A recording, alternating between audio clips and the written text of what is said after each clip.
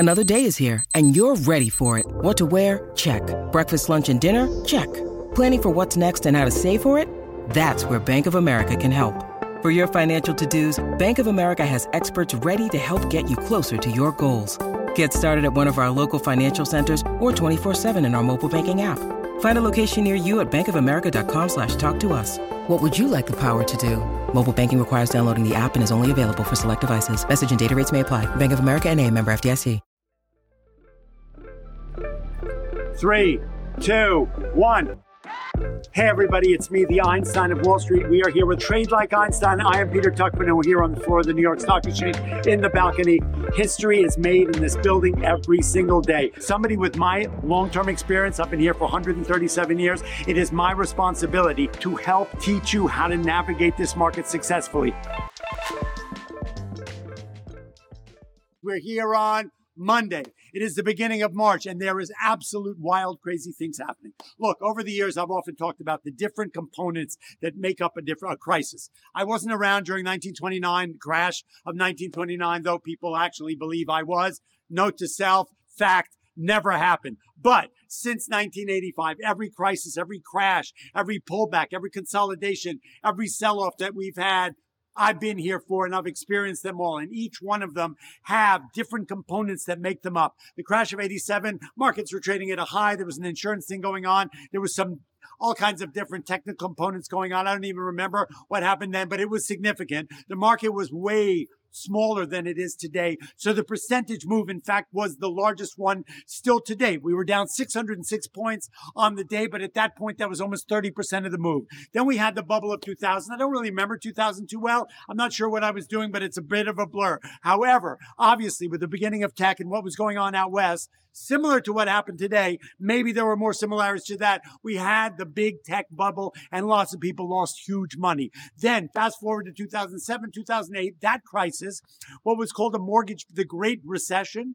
I think so, the Great Financial Crisis, was basically a mortgage-backed security problem, right? Where there were companies, all the different banks, I'm not going to mention them by name, who were basically trying to sell houses and instruments, financial instruments, and credit cards to people who did not necessarily have the money to pay for it. I'm going to give you the whole story because there's a lot to do with what's going on today. So they basically sold mortgage-backed securities to people and gave people mortgages for people who didn't have the money to live in these houses, right? It was sort of a bit of a predator situation we found out down the road because these people could not afford what they were being sold. And they were, in fact, a lot of the houses who were selling it were betting against it working, and they were doing credit default swaps, which ended up creating an absolute wild whirlwind of loss down the road. But anyway, people were buying houses. They didn't have the money. They were told, buy the house now, take the mortgage, take the credit card, spend. At the end of the day, by the time you need the money or you're going to be down the road, the house will be worth more money and everything will be fine and good. And it wasn't. Absolute disaster. So they would package. Once they realized it was all this bad debt out there, they decided, I got to unload this from my balance sheet because it doesn't look good. The economy started to break down. So they bought these beautiful little boxes and they put all this bad debt in the box with a ribbon and sold it to someone else. And those people looked at it and go, I don't want this. I thought they were selling me something good. So they put it in an even nicer box, put some extra tissue paper in there with a new ribbon and sold that down the road. All through the world, these boxes got repackaged and re-fluffed and resold to the end of the day when finally the guy or the girl at the end opened the box, realized he had tons of bad debt, and that was what ended up crumbling. Humpty Dumpty had a good fall. The shit hit the fan. What do you do when that happens? You turn off the fan and clean up it took 9 years for this market to get back to even. Those are the components that make that up. But wow, fast forward. Then we had COVID. That's a whole nother story. We've talked about that. I want to get into it now. But today we're here on a Monday in March. Last week, suddenly, okay, look, we've gone through FTX, right? FTX, we can have a whole session about that, right? That was basically a crypto exchange with some guy, an idiot savant, Sam Berkman-Fried, Goldman-Stein, I don't know what his real name is, who everybody thought was a genius. He raised all this money gave away a whole bunch of money. How do you mask a Ponzi scheme and a scam? By giving away more money than you're taking in so everybody thinks you're a good guy? That's wrong for damn sure. So anyway, his contagion to what happened when he fell, we are now still unwinding. Look, when Bernie Madoff had his Ponzi scheme and he stole $65 billion in a classic Ponzi scheme, and I used to do business, he used to own the Midwest Stock Exchange. He wasn't always a bad guy. Greed got to his head, shit got over his head, and he ended up falling. Anyway, when they found out that he had stolen $65 billion, it turned out that in the nooks and crannies of the whole investment and financial industry, he had his tentacles in there. And when they ended up having to unwind that story to find where all the money and bodies were buried, it took a long while. Same thing. Fast forward to FTX. FTX was running an exchange trading crypto. Okay, and then they were issuing coins, and then they were lending money against coins that actually had no value, and they were pumping up the value of the coins to lend more money to mask how much they were actually losing and stealing and whatnot. Forget about it. It was a scam that was way bigger than Bernie Madoff, way bigger than the $30 billion that they claimed they're sold, because it got involved with politics. They gave money to different people. They got involved in startups. They got involved in they had their dirty hands in everything. And still, we're not even close to unwinding that story. So on the back end of that story, suddenly, where crypto's been going through whatever you want to call it, growing pains or real, like the real transparency of what's going on. And I'm not recommending it. I'm not dissing it. I'm just telling you the facts the way they are. Obviously, there's a lot of skepticism and anxiety around NFTs, about cryptocurrency, about Bitcoin and ETH and all that stuff, just because of how fragile we saw the world come tumbling down when FTX fell, right? BlockFi, Binance, all those people, a lot of them, even exposure, the contagion exposure within crypto and the whole confidence within the financial industry completely crumbled around that one freaking kid who lives in the Bahamas. Like, I don't even know what that guy's story is. Okay. We bring ourselves here to today, a Monday in March. Last week, so there's a company called Silvergate, another company deeply involved in crypto that obviously was still suffering from the contagion from FTX. That thing started to crumble. We realized how fragile it was, how intermingled we are globally and within industries, within sectors, within markets, equities, crypto, and all that stuff. Everyone's got their hands in everything. And when one guy goes down, and you start uncovering, look, when the tide goes out, right, the fish smells from the head. I don't know how you call it, but that's what ends up happening. When people are doing good things happen. When people are doing bad things, eventually it gets uncovered. And then when you see where the tentacles that they got into, and they do that. That's what they do. Bad people, bad actors in different spaces, especially in finance, can take down a friggin' whole industry. As Sam Berkman-Fried, Goldmanstein, whatever his friggin' name is, did. It's happening here again. So what happened? Silvergate started to fall. That completely, whatever confidence we'd slightly built back within the crypto space from unwinding that terrible story in the FTX thing, which we haven't even begun to unwind. Suddenly, Silvergate comes along and that completely blows everybody out of the water, just wondering, like, what do I really know? What's real? Are these coins actually shit coins? Are people telling me things? They're like selling me stuff. Are we a bunch of bad salesmen out there? And what's going on? And it turns out, yes, that's the fact. They went belly up. And then on the heels of that, let's talk about banks. Why are banks here? Banks are here to hold our money. Banks are here to make money. Banks are people, banks are institutions where we put our money to hold our money. Hopefully that when we want to get it back, we go to the bank and we take it out from an ATM or a teller. Not always the case, and we're finding that out now. However, why does a bank stay in business? A bank stays in business to take the deposits that they get, keep on hand demand deposits, how much they're going to need on a day-to-day basis based on historic data. How much money are people going to be taking out of the bank on a given day? The rest of the money they're putting to work, right? They're not sitting there with hundreds of billions of dollars that people have deposited in their banks, just holding it on hand, making no money. No, they'll keep 50 million on hand because that's what normally people use and take out. They keep more money on demand on the 15th and the 1st of the month to do payroll. But the rest of the month, most of the money is being put to work. So a bank obviously has a risk profile. They have a risk department. Risk is clearly the key to all of this problem, okay? Is when you take two risky assets and you put them in risky investments, and the world is changing as fast as it is today, you can get yourself in trouble. Everybody has a risk manager. Everybody, the hedge funds, individuals, people need to govern and they need to set themselves up for how much risk they're willing to take. We talk about it in day trading. I'm willing to risk $50 to make $200, but I'm not willing to risk $200 to make 50 because in a long-term strategy, that's not sustainable. So what do you got? You've got SVB Bank, okay? I've heard a lot of people out there had been recommending that stock, calling it cheap. Call me crazy. I don't know. You want to inverse that? Have the luck of a lifetime. However, so these guys had a bunch of money, okay? And they decided they would invest it. And so obviously it was a decision made not by one guy, but the risk manager and everybody was all in that section. And they decided to get involved once again. The definition of an insanity, going back and doing the same thing over and over again and again, expecting a different result. They went back to mortgage-backed securities. After all these years, it had burned so many people, they went back to it. In this environment, then they went back to treasuries. Okay, in an environment where interest rates are rising as fast as they are now, and I don't know that much about treasuries, and I'm not an economist, and I know I look like Einstein, I'm not that freaking smart. At the end of the day, I've heard that those are very risky assets to own as an investment in a market where you've got right now, traditionally already, because it's been going on for more than a year, highly aggressive raising interest rate environment. And so what ended up happening, they had put all that money in there without really weighing the risk. Clearly, we're seeing that in retrospect. It turns out that the guy who's running risk on SVB was the guy who ran risk on Lehman. Call me crazy. Is that the guy you want at your party? I don't think so. If he showed up at your party and was giving you bad booze, you wouldn't invite him back. So listen. Turns out the investments they had made were bad investments in this environment. Now let's talk for a minute.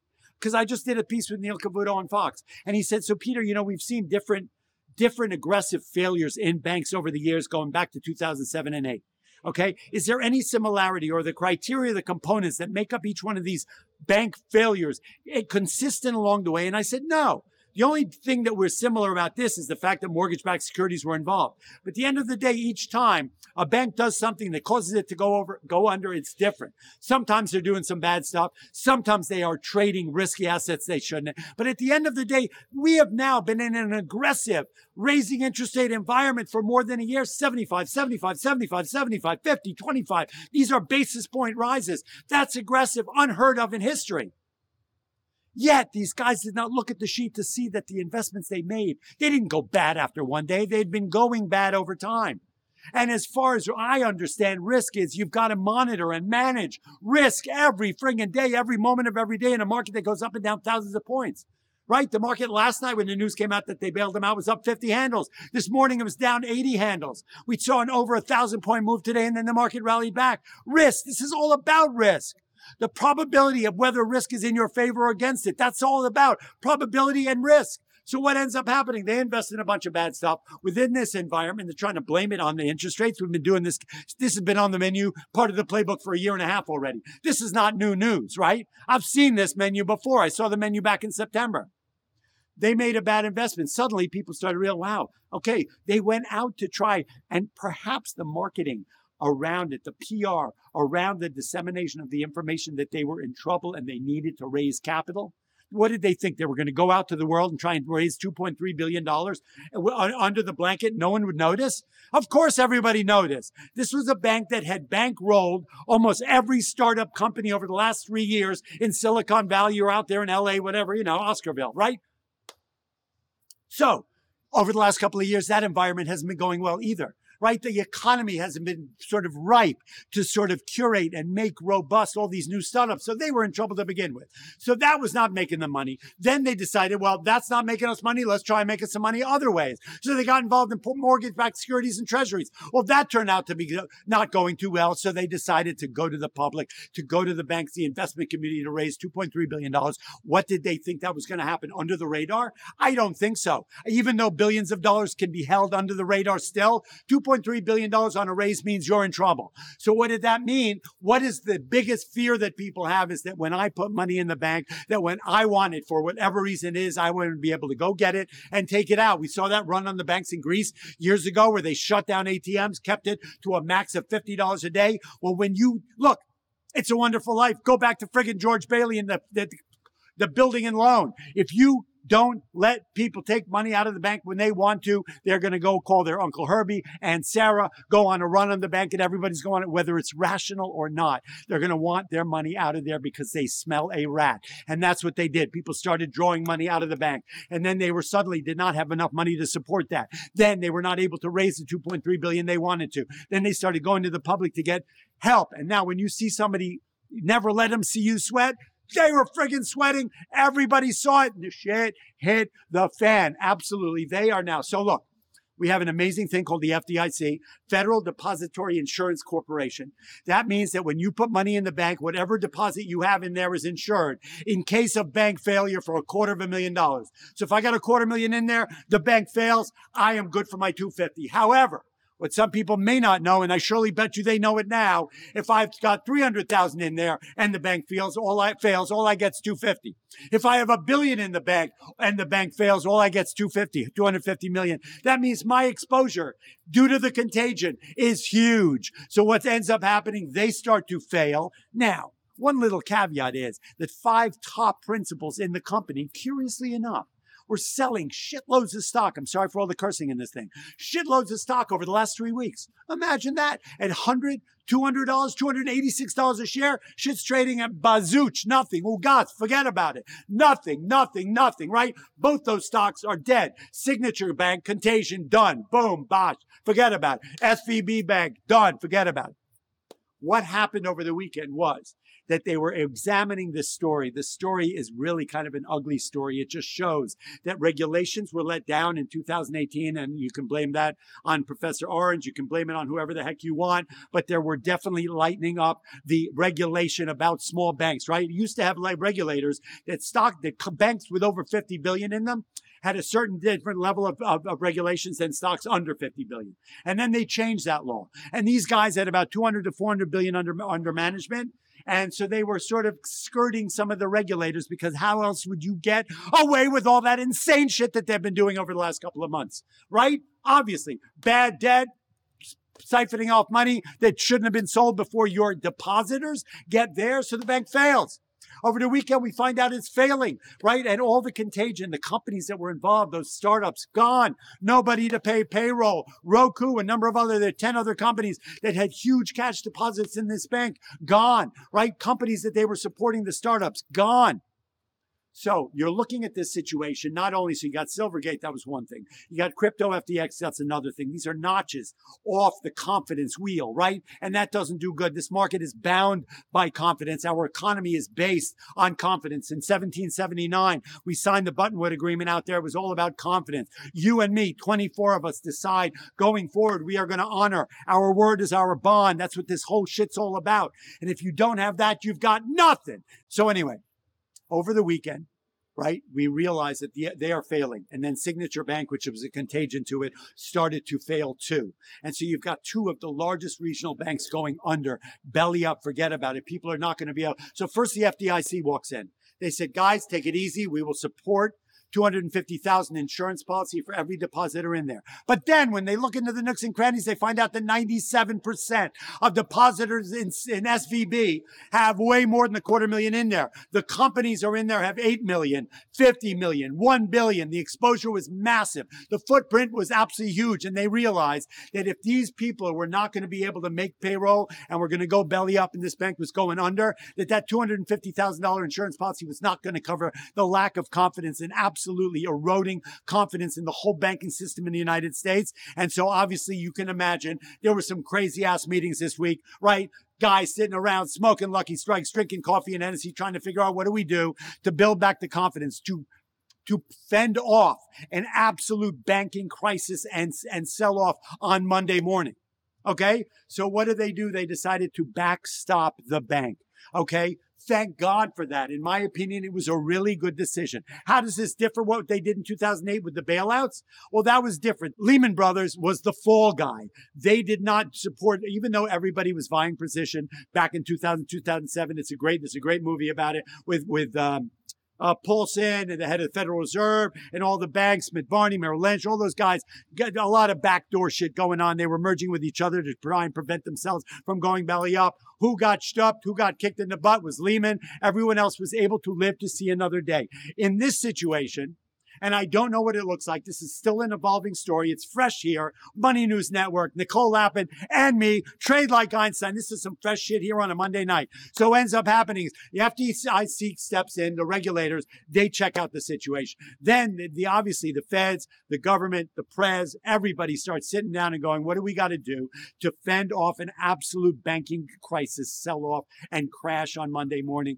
We are going to make everybody whole. Signature Bank and SVB Bank, all the depositors from $1 to $100 billion, there's no limit, will be made whole by the federal government with no impact on the taxpayer. That was another little caveat, because the taxpayer never likes to pay for the rich guy's shit. Well, it's not going to happen again this time, and that's a good thing.